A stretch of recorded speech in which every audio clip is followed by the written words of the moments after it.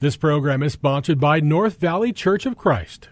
There's a message true and glad for the sinful and the sad. Ring it out, ring it out, ring it out, ring it out. It will give them courage new, it will help them to be true. Ring it out, ring it out, ring it out, ring it out, ring out. All right, good afternoon, folks, and welcome back to another episode of Redeeming the Time. I'm your host, Chris Macy, and I'm the minister here with the North Valley Church of Christ.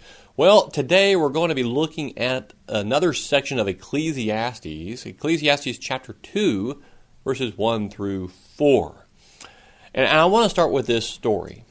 It was a 4th of July weekend, and there was this family that had gathered for a big meal together, and in the kitchen was little Johnny, 4-year-old Johnny. And there on the edge of the cabinet sat this, the one thing Johnny loved the most, the big, juicy watermelon, and round, and he could not stop staring at it. But everyone told little Johnny, leave it alone. Mom and Dad would cut it up later. It was explained to him that it'd be too hard for him to lift it, and if he tried, it would drop or it might split open on the floor. And sure that he understood the danger, everyone went on about their business. That is until there was a loud thump. And there it was. The watermelon on the floor, cracked right down the middle, splattered, juice going everywhere. Everyone turned, saw what had happened, and you could sense the various feelings among the adults: disappointment, frustration, surprise, anger. But before anyone could say or do anything, little Johnny looked up and simply said, "Well, I never saw that happening." Now, why did that little boy do that? Well, he did that because he wanted the watermelon. He wanted that, and he wanted it now. He couldn't understand why the object of his affection would be denied him, and that watermelon represented pleasure, all the pleasure in life for him. And when he attempted to take hold of it, everything fell apart. And that's what Solomon is telling us here in Ecclesiastes. He's telling us that he sought to take hold of pleasure in his life, but when he did, everything fell apart. Ecclesiastes 2, starting in verse 1, here's what he writes. I said to myself, come now, I will test you with pleasure, so enjoy yourself. And behold, it too was futility. I said of laughter, it is madness, and of pleasure, what does it accomplish? I explored with my mind how to stimulate my mind with wine while my mind was guiding me wisely, and how to take hold of folly until I could see what good there is for the sons of men to do under heaven the few years of their lives. I enlarged my works. I built houses for myself. I planted vineyards for myself. I made gardens and parks for myself, and I planted in them all kinds of fruit trees. I made ponds of water for myself from which to irrigate a forest of growing trees. I bought male and female slaves, and I had home-born slaves. Also I possessed flocks and herds larger than all who preceded me in Jerusalem. Also I collected for myself silver and gold, and the treasure of kings and provinces. I provided for myself male and female singers, and the pleasures of men, many concubines. Then I became great, and increased more than all who preceded me in Jerusalem. My wisdom also stood by me. All that my eyes desired, I did not refuse them. I did not withhold my heart from any pleasure, for my heart was pleased because of all my labor. And this was my reward for all my labor. Thus I considered all my activities which my hands had done, and the labor which I had exerted, and behold, all was vanity, and striving after wind, and there was no profit under the sun. And then, so Solomon goes through a whole litany here, as we see, of things that he had done to find pleasure. Pleasure in accomplishments, houses, vineyards, fruit trees. Accomplishments brought him, or he found that none of those accomplishments brought him pleasure. He looked for it in his possessions, in his slaves, and his flocks, gold and silver, but nothing worked. He even tried women and men, And that didn't work. And at the end of experimenting with all those pursuits of seeking pleasure, it's almost as if Solomon sighed and said, "Ugh, meaningless is vanity, chasing after the wind. Nothing was gained." Now, it helps to know that these were not just errant musings by Solomon. He actually has a purpose in telling us about the failure of pleasure to please. But before we get into that exactly, I don't want us to dive into this yet without understanding this first. Even though it sounds like, you read that passage, it sounds like, boy, don't seek after things in this world, don't seek after the pleasures of this world. That's not true. Solomon is not saying that. God designed us to have pleasure in this world. When he created Adam and Eve, he prepared a special place for them to live. And that place was called the Garden of Eden. Do you know what Eden means? Have you ever looked up the Hebrew word? It's the Hebrew word for pleasure. It's the garden of pleasure. And that's where God put them. When you read through the Psalms, you read all kinds of things like this. Psalm 36, verses 7 and 8. Here's what David wrote. "How precious is your loving kindness, O God, and the children of men take refuge in the shadow of your wings. They drink their fill of the abundance of your house, and you give them to drink of the river of your delights." God wants to satisfy us, and he wants to let us drink all we want from his river. Excuse me. So there's nothing wrong with wanting pleasure in our lives. Again, Psalm 16, verse 11. "You will make known to me the path of life. In your presence is fullness of joy. In your right hand there are pleasures forever." God wants to give us pleasures. Now, what exactly is that? Well, you can look up definitions, and I looked in several resources, and here are some single word definitions I've found for pleasure: satisfaction, enjoyment, delight, happiness, joy, and contentment. You realize that one of God's objectives when he saved you and me was to give us pleasure, to give us enjoyment, satisfaction, and contentment in this world. The problem for many is that we look in all the wrong places for that pleasure. You know, we live in the world. If you're a Christian, we live in a world. And so there are times when we may think like those in the world think, because we're surrounded by them. We're surrounded by all the pagans of the world, those who have not accepted Christ. And the longer you're around those people, we tend to take on their thoughts. It happens. It's going to happen. And so that's why we got to stay in the Bible. And that's what Solomon is doing. He's getting right to the heart of things. And also, not just Solomon, but Paul gets right to the heart of things. He gives us the secret of joy and the secret of contentment. And here it is, the secret of pleasure. He gives us the key to satisfaction and happiness in this world. It's found in Philippians chapter 4, verses 11 and 12, where Paul says, "Not that I speak from want, for I have learned to be content in whatever circumstances I am. I know how to get along with humble means. And I also know how to live in prosperity. In any and every circumstance, I have learned the secret of being filled and going hungry, both of having abundance and suffering need." So Paul has discovered the secret of being content. And at the very beginning of all this, in Philippians 4:4, he said this, "Rejoice in the Lord always. Again, I will say rejoice." Well, that's it. That's the secret of being content in any and every situation. Rejoice in the Lord, obviously, right? Can it possibly be that simple? And now, notice Paul repeats himself. Rejoice in the Lord always. Now, you would think when you have something positive like that and easy, you just have to say it once. So what's the secret? Rejoice in the Lord always. Oh, okay. But he doesn't end it with that. He repeats it. Rejoice in the Lord always. Again, I will say, rejoice. Sometimes we read that and we think, well, maybe Paul is saying that twice because he's so excited. Could be. Or maybe he's trying to emphasize something to us so we don't miss it. We tend to do this, but more on the negative side of things, like with our children, right? We repeat ourselves to our kids, and not when we tell them something positive. Usually it's when it's a negative. Hey, stop running in the house. Stop running. Hey, look at me. Eyes on me, right? Look at me. Stop running in the house. Now repeat it. You have them repeat it back to you. Make sure they're listening because it's important. Stop it, right?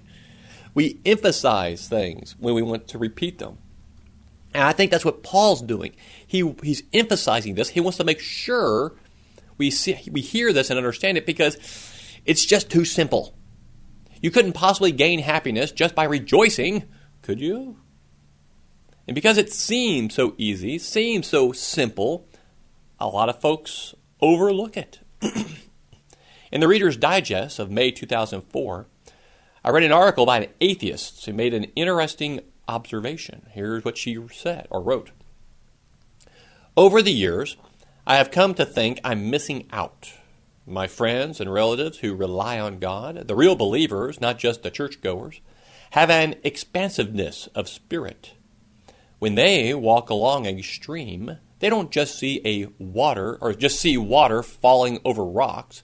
The sight fills them with ecstasy. They see a realm of hope beyond this world. I just see a babbling brook. I don't get the message. End quote. What that atheist was seeing in those real believers was a spirit of rejoicing. The real believers had seen something she did not. And that is one of the real problems, I think, for folks that aren't content. They don't see what we see.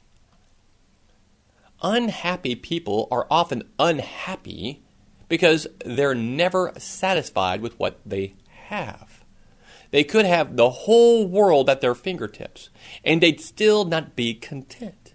And that's because they've never learned to rejoice in what they have. Biblically, rejoicing is not so much an emotion, it's a conscious decision to be happy with what you have. Excuse me. Those who don't consciously decide to rejoice will never be happy, no matter what they have. I've always said that if I give a person a notebook or a tablet of paper and ask them, I want you to write down the things that disappoint you in life, that frustrates you about life, or write down the things you wish you had but you don't have. They could fill out that entire tablet, that whole notebook, and ask for another. Couldn't you? I could. If you're going to be honest with yourself, I could.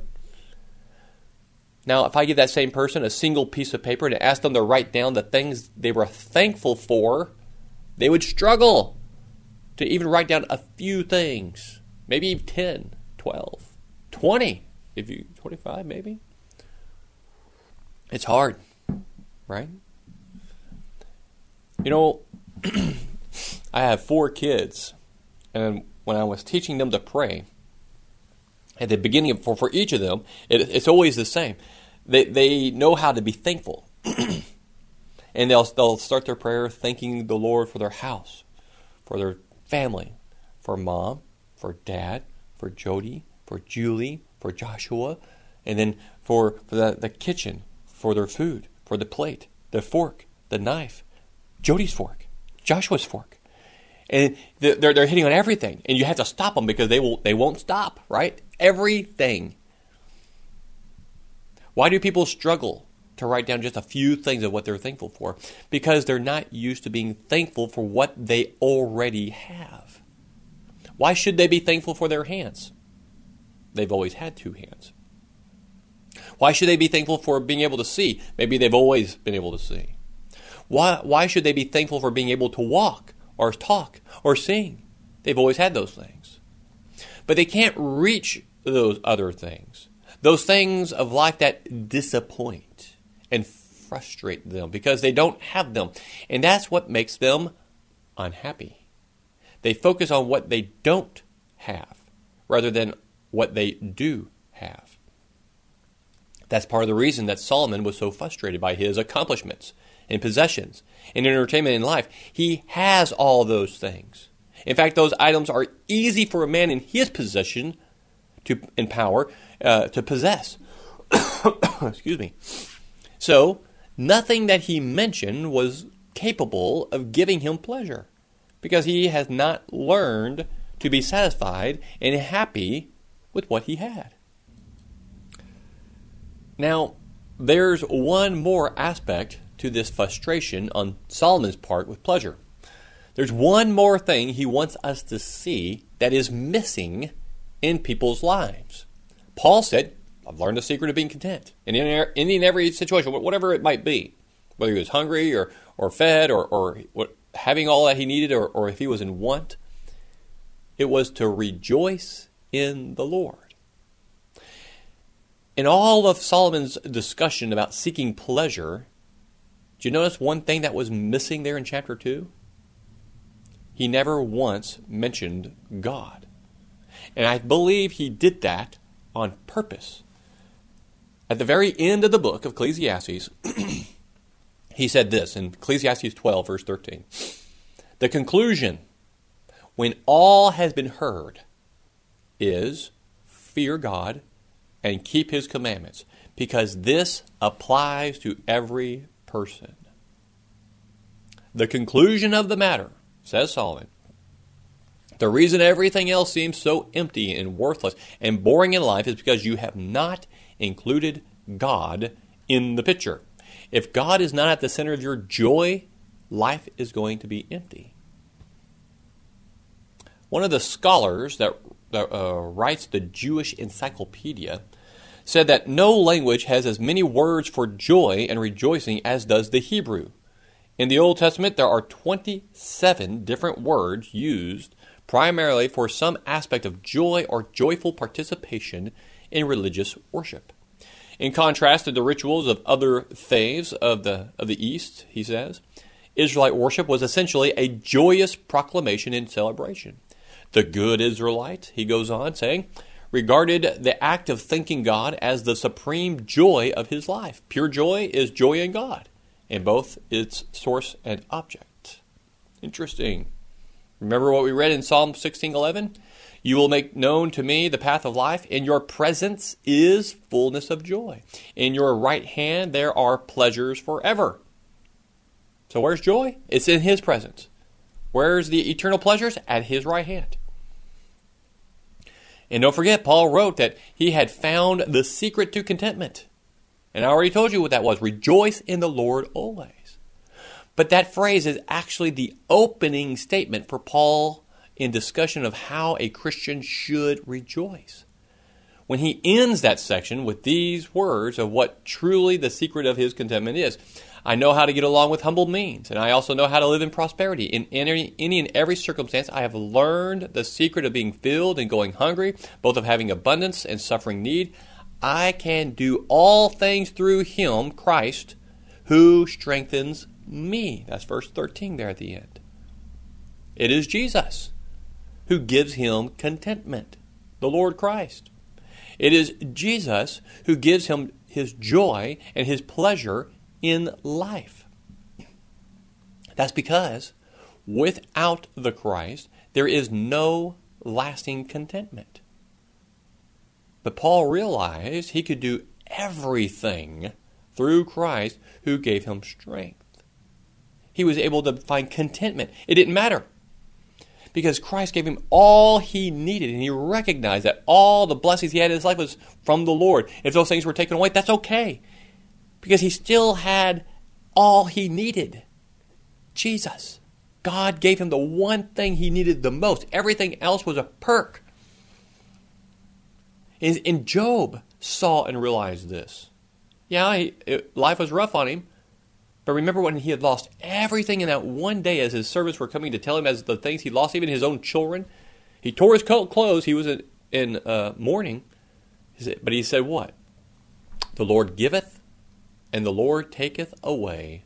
Blessed be the Lord. How could he do that?